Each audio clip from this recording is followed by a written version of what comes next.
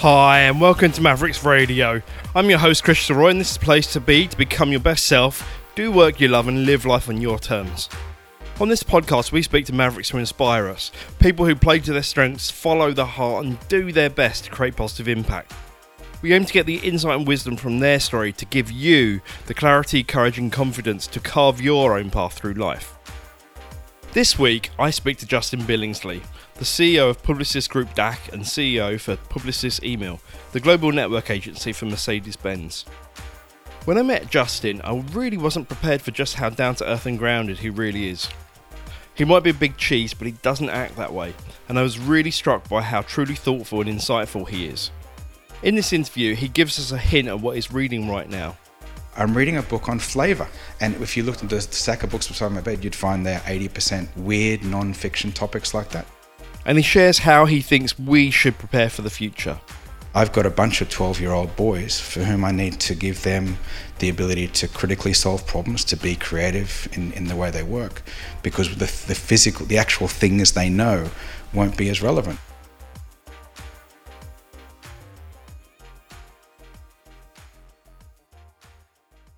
So hi Mavericks, welcome to the Mavericks Unlimited podcast. Today we have got a very, very special guest. We've got a friend of mine and Hass's, Mr. Justin Billingsley. Hi Justin, how you doing? I'm fantastic today. Good to see you, and I understand you've been in 5 countries this week. Only in continental Europe this week. So this week was a Switzerland, Germany, France, Italy week, so not too bad.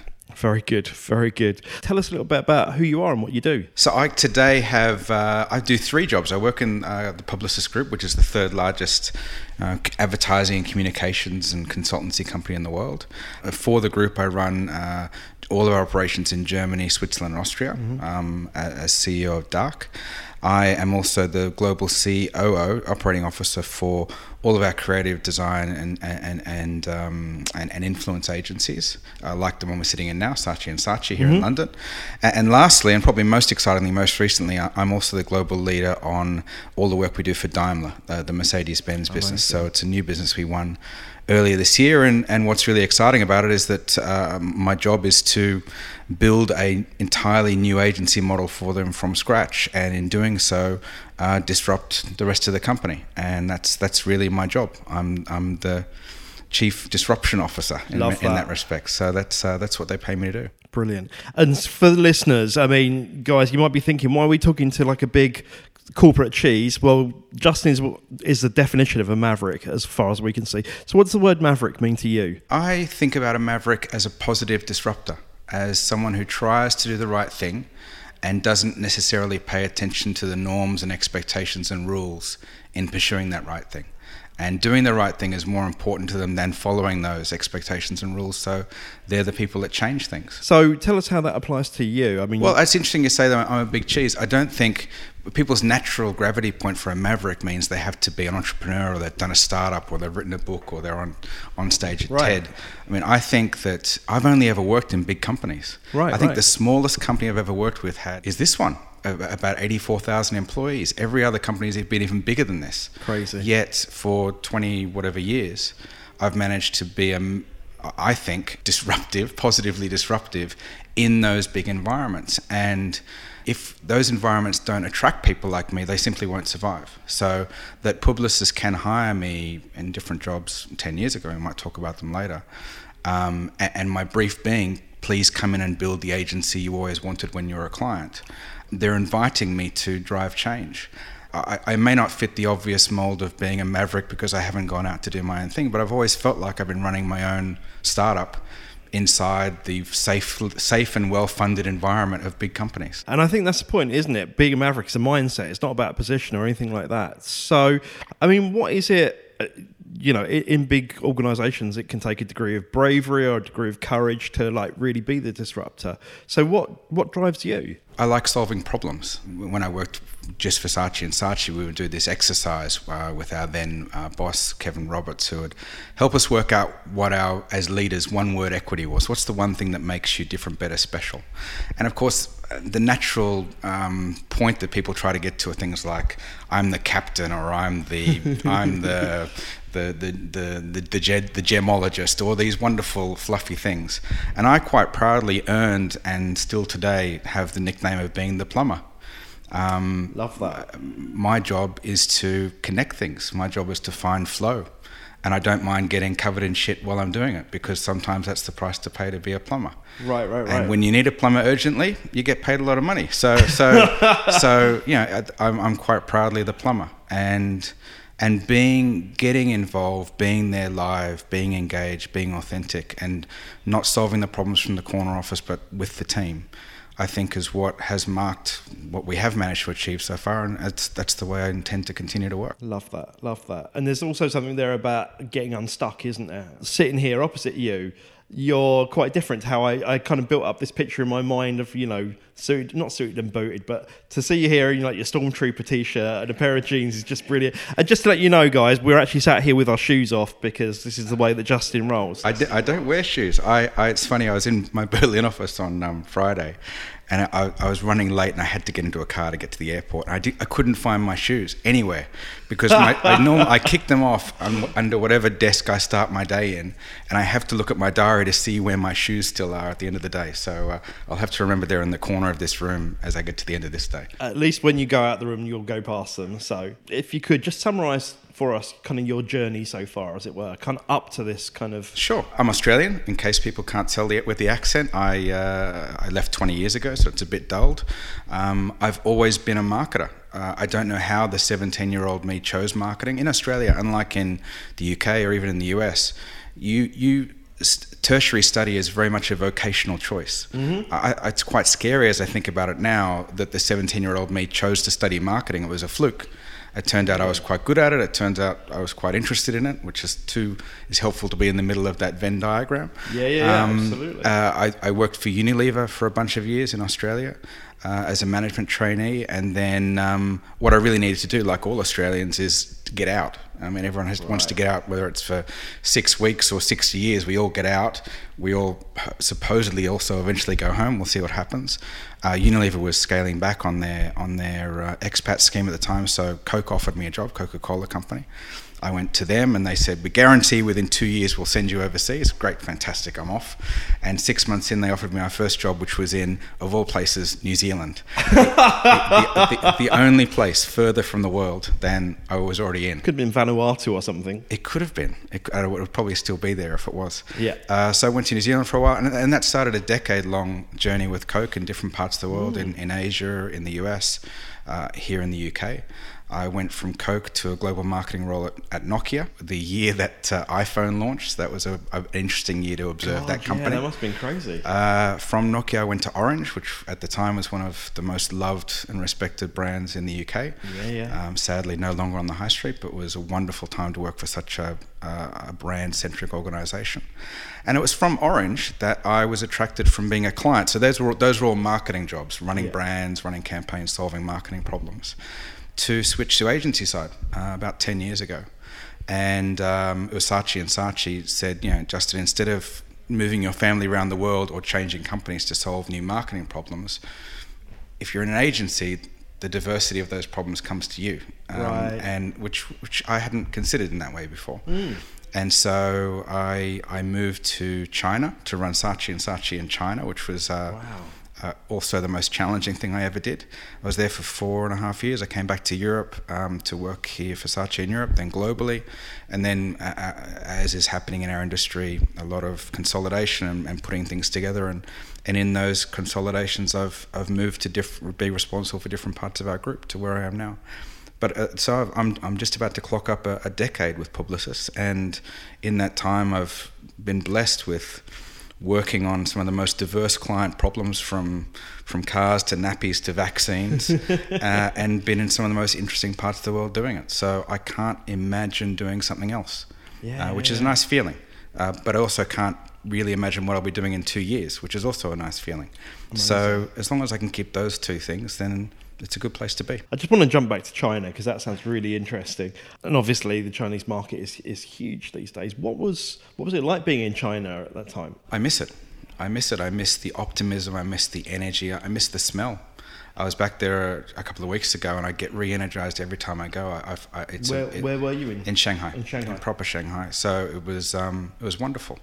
I mean, I look back with pride of my time there. I also look back with a bit of a shudder, to be honest, because it was a dangerous decision that I took to go there. I mean,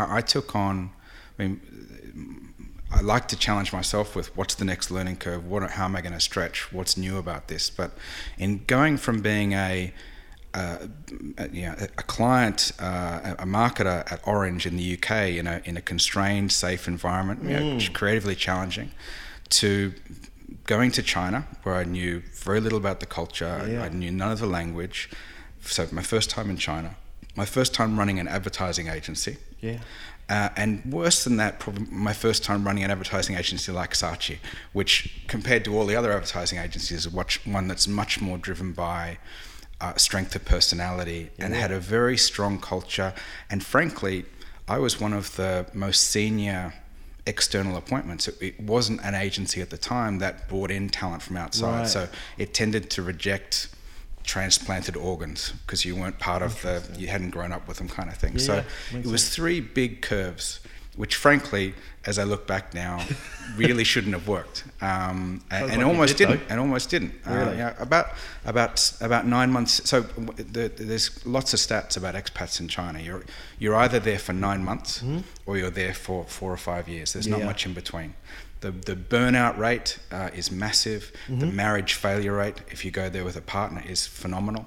There's a lot of externalities that affect your ability to do well, and whether it is the cultural barriers, whether it is just the nature of selling and relationship building is just fundamentally different to everything that I'd previously learned. And I got quite sick after about 6 to 9 months there, just from overwork and stress. And it was actually, I had an ulcer, and it was actually one of the other agency leaders in the group who was there running Leo Burnett, a guy named Michael Wood, who's still with us today, he runs all our P&G business, who came and saw me and said, listen, Justin, the decision's really simple. You've either got to decide which one is easier, changing China or changing yourself. And it made me go through a period of working out again what my strengths were, and that one of the thing that was withholding me from doing well up until that point, and then doing well in China, and actually since in agency world, was something that a new muscle I had to build, which was embracing ambiguity. Yeah, I'd spent 20 years being Unilever, Coke, trained on a lack of ambiguity, the presence of facts, the presence of resources, the clarity of capability, getting things done. But in our job, I can plan about half my week next week, and tomorrow morning I'll wake up and there'll be some problem that needs solving. And not being worried about that ambiguity, but embracing it and then using it like judo, using the strength of the ambiguity to your advantage, to be the person that can swim in ambiguous circumstances better than anyone else, becomes a new skill that's needed. It's no point being smart. There's no point working hard if you can't. And when I look at the failure of people in our particular industry, I think it very often comes down to that you can't be satisfied not knowing exactly who you report to, not knowing exactly what your job is, just doing the best right thing at a point in time. And so that was a muscle I learned quickly in China, and we took Saatchi within 2 years to be Agency of the Year 2 years in a row, about 3 years after I'd been there. Amazing. And it was they were my best and worst days. Right. And that's probably why I miss them. That's probably a big reason why I miss it. So I want to dive into something right there. So I don't have any experience of China personally, but I'm from India, or been half Indian and all that kind of stuff, and the Asian cultures are quite crazy. Let's face it. So I get the ambiguity and the fast pace and all that kind of thing. But how did that muscle you're talking about embracing ambiguity? That's easier said than done. So how did it work for you? What did you do to flex that muscle? It was really about it was about recalibrating myself in that things aren't black and white. Right. So in China, you hear the phrases that negotiation starts after the contract is signed, and these things that seem like these eternal truths, they are true.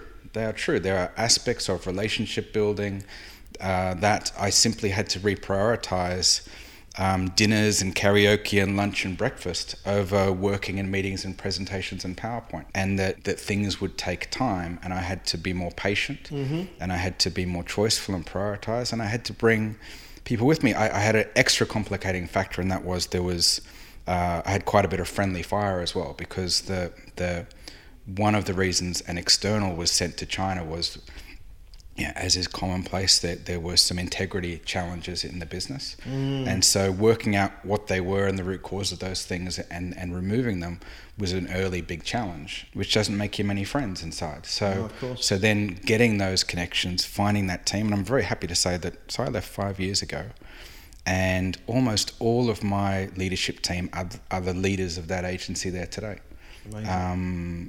Which is I'm really proud of. Oh, that's really cool. What was the biggest takeaway from China? Biggest takeaway from China is that the 20th century was an aberration, and China is indeed the Middle Kingdom. My kids all speak Mandarin. We have a tutor that comes to our house every Sunday since we've been back in China. Really? That helps them with their Mandarin. And language is simply one thing, but it's one of those things that makes it an impenetrable place. So if they can help with them, that's good. But what we're seeing is them falling back to their normal place. 13 out of the last 14 centuries, they were the largest economy in the world. It was the last century that was the aberration. They're simply going back to where they belong. All of the fundamental inventions that we rely upon trace their roots back to both Chinese and Middle Eastern invention. Right. And I have a deep respect for the place, and I look forward to heading back one day in some capacity. So let's bring it forward to like today's challenges and all that kind of stuff. What for you? I mean, we're in the age of the industry is changing. We're in the age of digital and all that kind of stuff. What for you are like the biggest challenges in kind of digital leadership, as it were, and what's most important in the age of digital leadership? It's funny because my wife asked me why I travel so much, given that we've got all this wonderful technology. Why aren't you just video conferencing? I'm on the road 80% of the time. I'm somewhere else. Because despite all of this technology, the only way to tell the health of a client relationship or the health of an agency is to walk into it and smell it. You cannot tell all of these things down phone lines, down video lines. I actually can't see the technology progressing to a point that you can have what they say in Germany, a four eyes conversation with someone to really assess where we are. And the you can smell victory in an agency. It's not in the P&L. You can hear the buzz when ideas are brewing, and you can smell despair when something's wrong. And you can't see that in any of the normal reporting. So I get out there as much as I can. So I'm actually relatively low tech. I'm a list maker. I'm a drawer. I've tried to. My adoption of technology for things is quite high, and I've tried productivity apps and Todoist and Evernote and things like that, and I still use them in various capacities. But I still have a discipline of writing today's actions last night and then going to sleep and having some of them already done when I was sleeping. And the act of writing is partially the act of solving. So I'm not going to be the biggest fanboy of applying that. And having said that, that's just my personal practice. Yeah.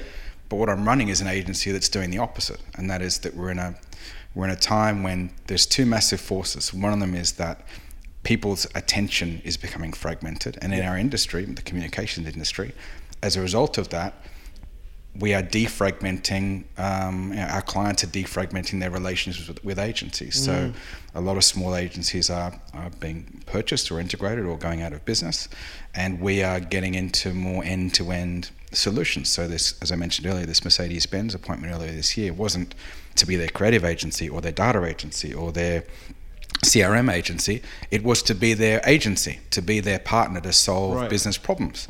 And so that you don't have a PR company that thinks the solution to everything is an event.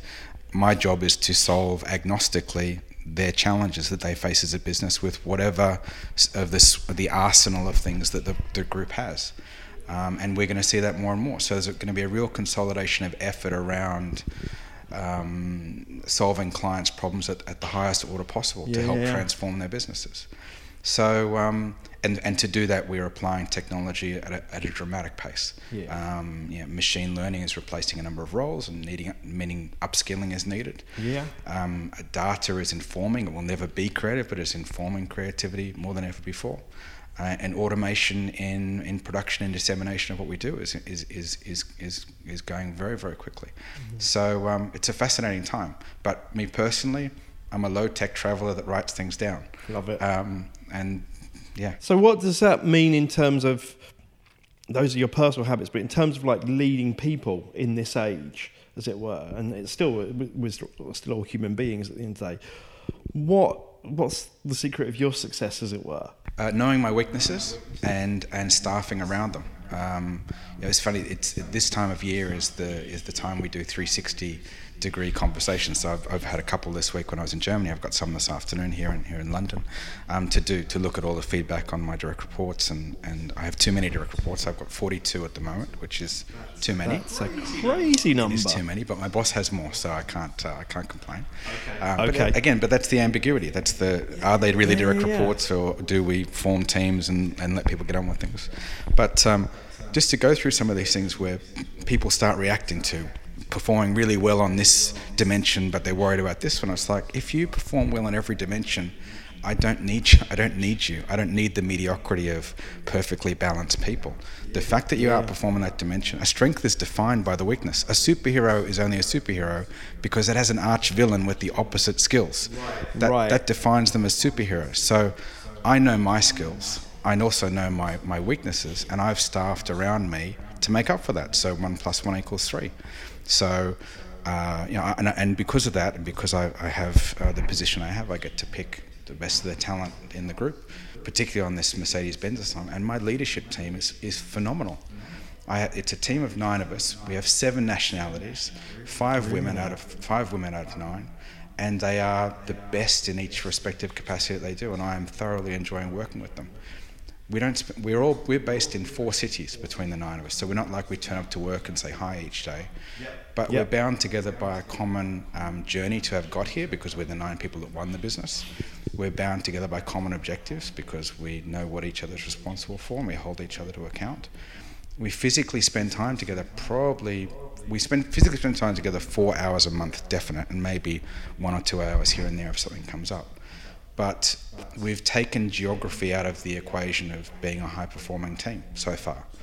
And it's my job to make that remoteness work, because a hallmark of our future will be to not be turning up to these offices. We're going to have a liberated, distributed, global team of people that are drawn together around projects no matter where they are in the world based on their skills and interests. And then disbanded again when the project's done, and rebanded over something else. So it's all part of that same effort that I'm making to disrupt the norms of the hierarchies and the role descriptions and the jobs that this industry has massive legacy problems with. What I'm hearing there is everyone, I love what you said about staffing around your weaknesses, as it were, but if you know your weaknesses, you know what your superpowers are as well. So what are your superpowers, and how do you deploy them? I have, it's funny, if you'd asked me 10 years ago, I would have said my superpower, I only had one superpower, and that was diligence. I simply worked harder than anyone else. I remember the 26-year-old me wore a T-shirt to work once, and thankfully no one does it here to me, because I'd hate to be the other side of this T-shirt. And the T-shirt said on it, younger, faster, stronger, and I practice while you sleep. I mean, what kind of person puts that on a T-shirt and then goes to work? It's fine to act like that, but don't say it. Anyway, so I would have said diligence, but now, given that I'm getting on in age, I think there's 3 things. The first one is mental toughness, and that is the ability to maintain resilience in the face of perpetual challenges, because they're not going away. So the mental toughness to push through on these things and to bring people with you. The second one would be, like we discussed earlier, embracing ambiguity. That it is a positive thing to not know exactly where things fit and what the answer is, that we have to embrace it and build the plane on the way down the cliff. And probably the third thing would be simplifying complexity. We work in very complex systems. We solve very complex problems. And the ability to enroll a client and our team in solving them means making it consumable, making the problem consumable, making the solution consumable and repeatable.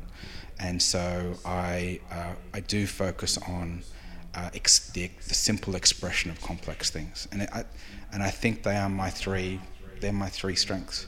Now, each of those has an opposing force, and that's what I staff against, to make sure that that someone is bringing the rigor, that someone is holding my belt as I lean out the window to make sure I don't fall to the street below, and that's how we make it work. And would you say those strengths for you are innate, or are they skills that you've developed? Two of them are innate. I think that the one that I've had to develop was the ambiguity one, because I was actually trained to be the opposite for a while. So in corporate world, particularly in an American company, and Coke for a decade, ambiguity is not friendly. I mean, there's no space for that. It's process and rigor, and so I had to train myself out of that particular one in order to do well on this side of the fence. But the other two, I think I was very lucky to have a great education in a great egalitarian place like Australia, and I think that helped those muscles. Looking back over your career, 20 years there or thereabouts, what's been the greatest challenge you've had to face, and how did you overcome it? The greatest challenge was what we spoke about earlier in China. That was the greatest challenge because there was actually, the stakes were higher. Mm-hmm. The stakes were higher because I'd moved my family I had 3 little kids. They were aged, at the time, 4, 6 and 8. Yeah. And I'd moved them from London to Shanghai. So it wasn't simply about whether I'd do well in this new company, but what have I done? I've raised the stakes. I've moved my family. We've changed them out of lovely schools here in London, moved my wife to start a life in a place that was trying to reject me. And a culture that didn't know they needed what I do well until we had to work out where it all fits. Right. So that was the greatest, both personal and professional challenge. And it was tough times. It was not like happy story the whole time, but there was an arc. There was arc 1, arc 2, and arc 3, and I'm glad arc 2 and arc 3 happened. But I can also understand how a lot of people don't make it through that. So I when I look back, the harder you work, the luckier you get. But I did have a bit of luck, but it was tough times to push through. But that was definitely the worst, and therefore, in hindsight, the richest part because of how much it improved me. It's amazing what is rich in hindsight, isn't it? Yes, it's the same way we look back and remember how wonderful every single one of our holidays were, but at the time you remember quite clearly the frustrations of everything else that goes on with them. I think it was actually the Swedish philosopher Kierkegaard who said something along the lines of, this is the paraphrase of, we live life forwards, but we understand it backwards. And I think, that's very much the case. So just talking about family then, because you said earlier you're on the road 80% of the time, and a lot of our listeners are, founders or entrepreneurs, or, they're out doing their own thing, and life is busy. How do you, I hesitate to use the word balance, because I don't think there's such a thing as balance, but how do you integrate your family life and your personal life with a hectic work schedule? Yeah, I think for me, and this has been something I've really had to work on in the last 2 or 3 years in particular, as my work travel has increased, is when I'm home, I'm present. And I think that people confuse the amount of time that you're with your family, that is what makes you a better father or a better husband.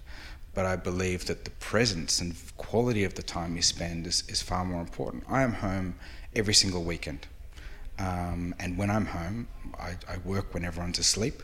And when I'm awake, I'm doing stuff with my family, even if it's ferrying the kids around and being the taxi as you are on the weekends. But I'm present. And therefore, it's easy for me to say, but I regard myself as a better dad for that presence than simply for being the person that sleeps in the same house as them every single other night. I'm very lucky because I have a wife that runs the family. She's the boss, and we know what that means. I do my job. She does her job, and makes all of this possible. And the simple equation for me, and it might oversimplify things, going back to my earlier point, is that satisfaction is performance minus expectations. And I manage expectations particularly low, and the expectations are that I go somewhere to work on Monday morning, I get home from somewhere on Friday night, and if there's a bonus night, like last night I was home on a Thursday night, which is a bonus, that improves satisfaction. But if I'd be in trouble not if I traveled more. I'd be in trouble if I wasn't present when I'm home. Yeah. And that's really what I focus on. So in the middle of all of this, given how crazy busy your schedule is and you've got family at the weekend, how do you take care of yourself? Not well enough. And that's the genuine answer. If there's an area of my life that it was my birthday last week, and it was an area of my life to reflect upon for the year ahead, is improving my vitality levels and health levels. I have not had the right balance for myself in the past year in particular.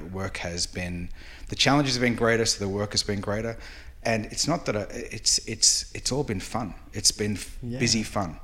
But sometimes, you just got to stop and sharpen the saw. And I need to make some personal vitality improvements, make time for exercise, make time for being outside, and just make a little bit of time for getting that balance back. So I'm not going to sit here and say that I'm a poster child for that kind of balance quite yet. But maybe next time we talk. Well, I think, to be honest, I think that's really useful and valuable to kind of people listening to this, though, because, I think so many of us struggle with that kind of literally keeping all the balls in the air kind of thing. So as you're looking forwards, thinking about kind of health, vitality and that kind of thing, what kind of things do you have in mind that you're going to try and integrate and bring those into what is already a very busy life? Sleep is one of them. Right. It's fascinating. I mean, sleep seems to be one of the topics of this year. Totally. So much more knowledge coming out of that area. It's incredible that we know so little about the thing we're supposed to spend a third of our lives doing. And it's something that I've never prioritized. It's something, thankfully, that I'm right there with you. I haven't felt a physical need for, but I don't know how much of that's conditioned need and how much that is real. So I think the simple act of being more disciplined about sleeping is probably one of my first steps. Then it's about nutrition. And balancing that. And frankly, I don't think the solutions are that complicated. The solution is much more a mental discipline. And if I sit down and relish solving a client's problem or relish solving our agency's problem, I need to change my attitude to solving my vitality problem. Right. And make it interesting. And if I can make it interesting and really enjoy that just as much, I'm sure I'll solve it quite quickly. But I don't think it's much more complex. Sleep more, eat better, and compartmentalize the stress. And if I can do those things, I think I'm going to be in a much better place pretty quickly. Well, I look forward to seeing you this time next year and seeing where we're at. Obviously, you're in a role where a lot of people look up to you now, but we all have our people that we've looked up to in the past. Who are some of your Maverick heroes and why? People I even gravitate towards today. So a big one today is Demis Hassabis, the guy who runs AlphaGo. The AI company that was acquired by Google. He's fascinating because hyper intelligent, clearly, but his ability to make populist, very, very complex things, and to be someone in that industry that I actually trust to applying the ethics of what is undoubtedly going to be a part of our world that is going to be ethically challenged, I think is absolutely fascinating. I really hope he and they continue to do well inside the enormous organization that is Google. Right. But it seems like they're getting the right balance. Kara Swisher is someone I'm spending a lot of time listening to, the Recode Decode reporter, now writing for the New York Times again, because I think she's interesting because of the job she has right now in holding some of these Silicon Valley platforms to account. She's a very strong voice in that, and I think she's striking the right tone, and I'm enjoying the constructive approach in what's become quite a polar debate. I love her. Just what a brain.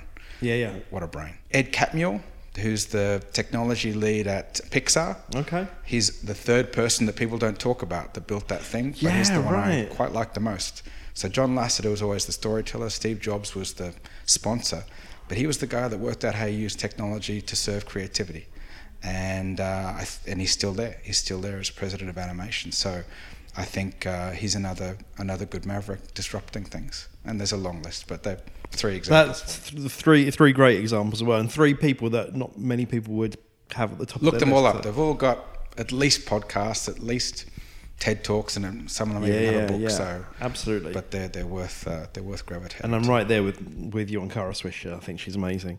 So that was Heroes. What kind of stuff do you fill up on inspiration-wise when it comes to, I don't know, culture, media, film, music, whatever? First of all, it would be a book before anything else. Right. Physical books still. Yeah. So what are you reading right now? I'm reading a book on flavour.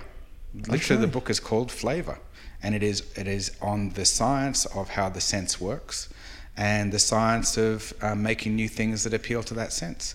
And if you looked at the book beside the stack of books beside my bed, you'd find there 80% weird non-fiction topics like that. There's a book there on oysters. There's a book there on the colour blue and where it came from. Oh yeah, I've heard about that.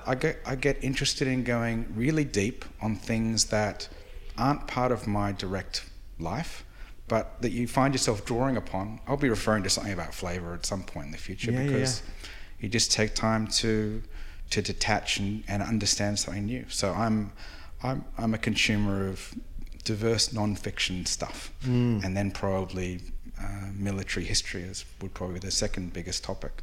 So it's just that's what stimulates me. Brilliant. And Star Wars. Well, you can't knock Star Wars, and can Lego. you?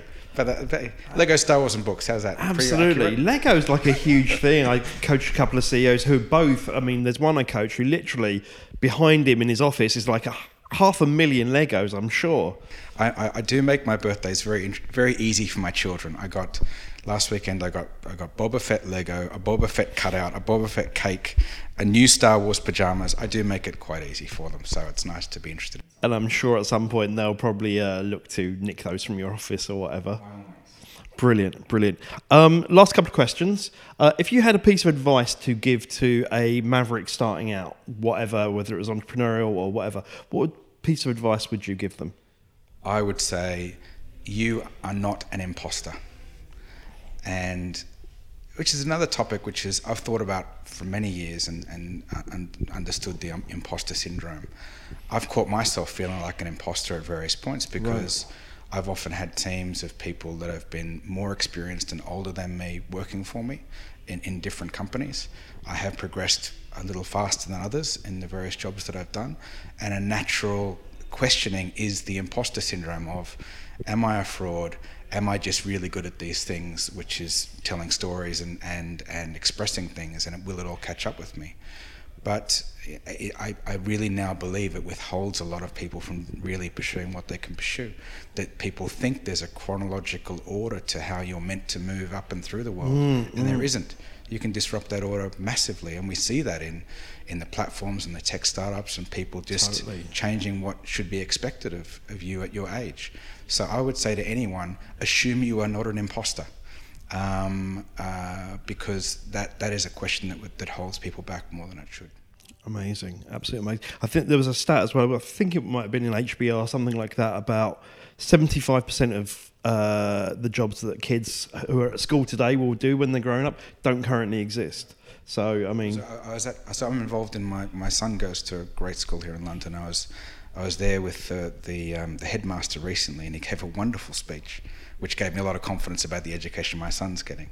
And the nub of it was, he said, listen, we've been sent a letter. So normally there's movies where the aliens give us about an hour's notice before they come to Earth, and then they blow up all the famous landmarks, and eventually Will Smith saves us. Yeah. But he said, we're in the middle of an alien invasion. But unlike an alien invasion that's coming tomorrow, the aliens have sent us a letter, and it says, Dear Earth, we're coming. Just so you know, we're smarter than you, we're replicable, we're lower cost, we work harder than you. We're coming, and we're going to destroy everything you know. We'll be there in about 10 years, so we're giving you time to do something about it, but just so you know, we're coming. And he said this is exactly how we should look at AI and how we should look at machine learning and the fact that those jobs don't exist.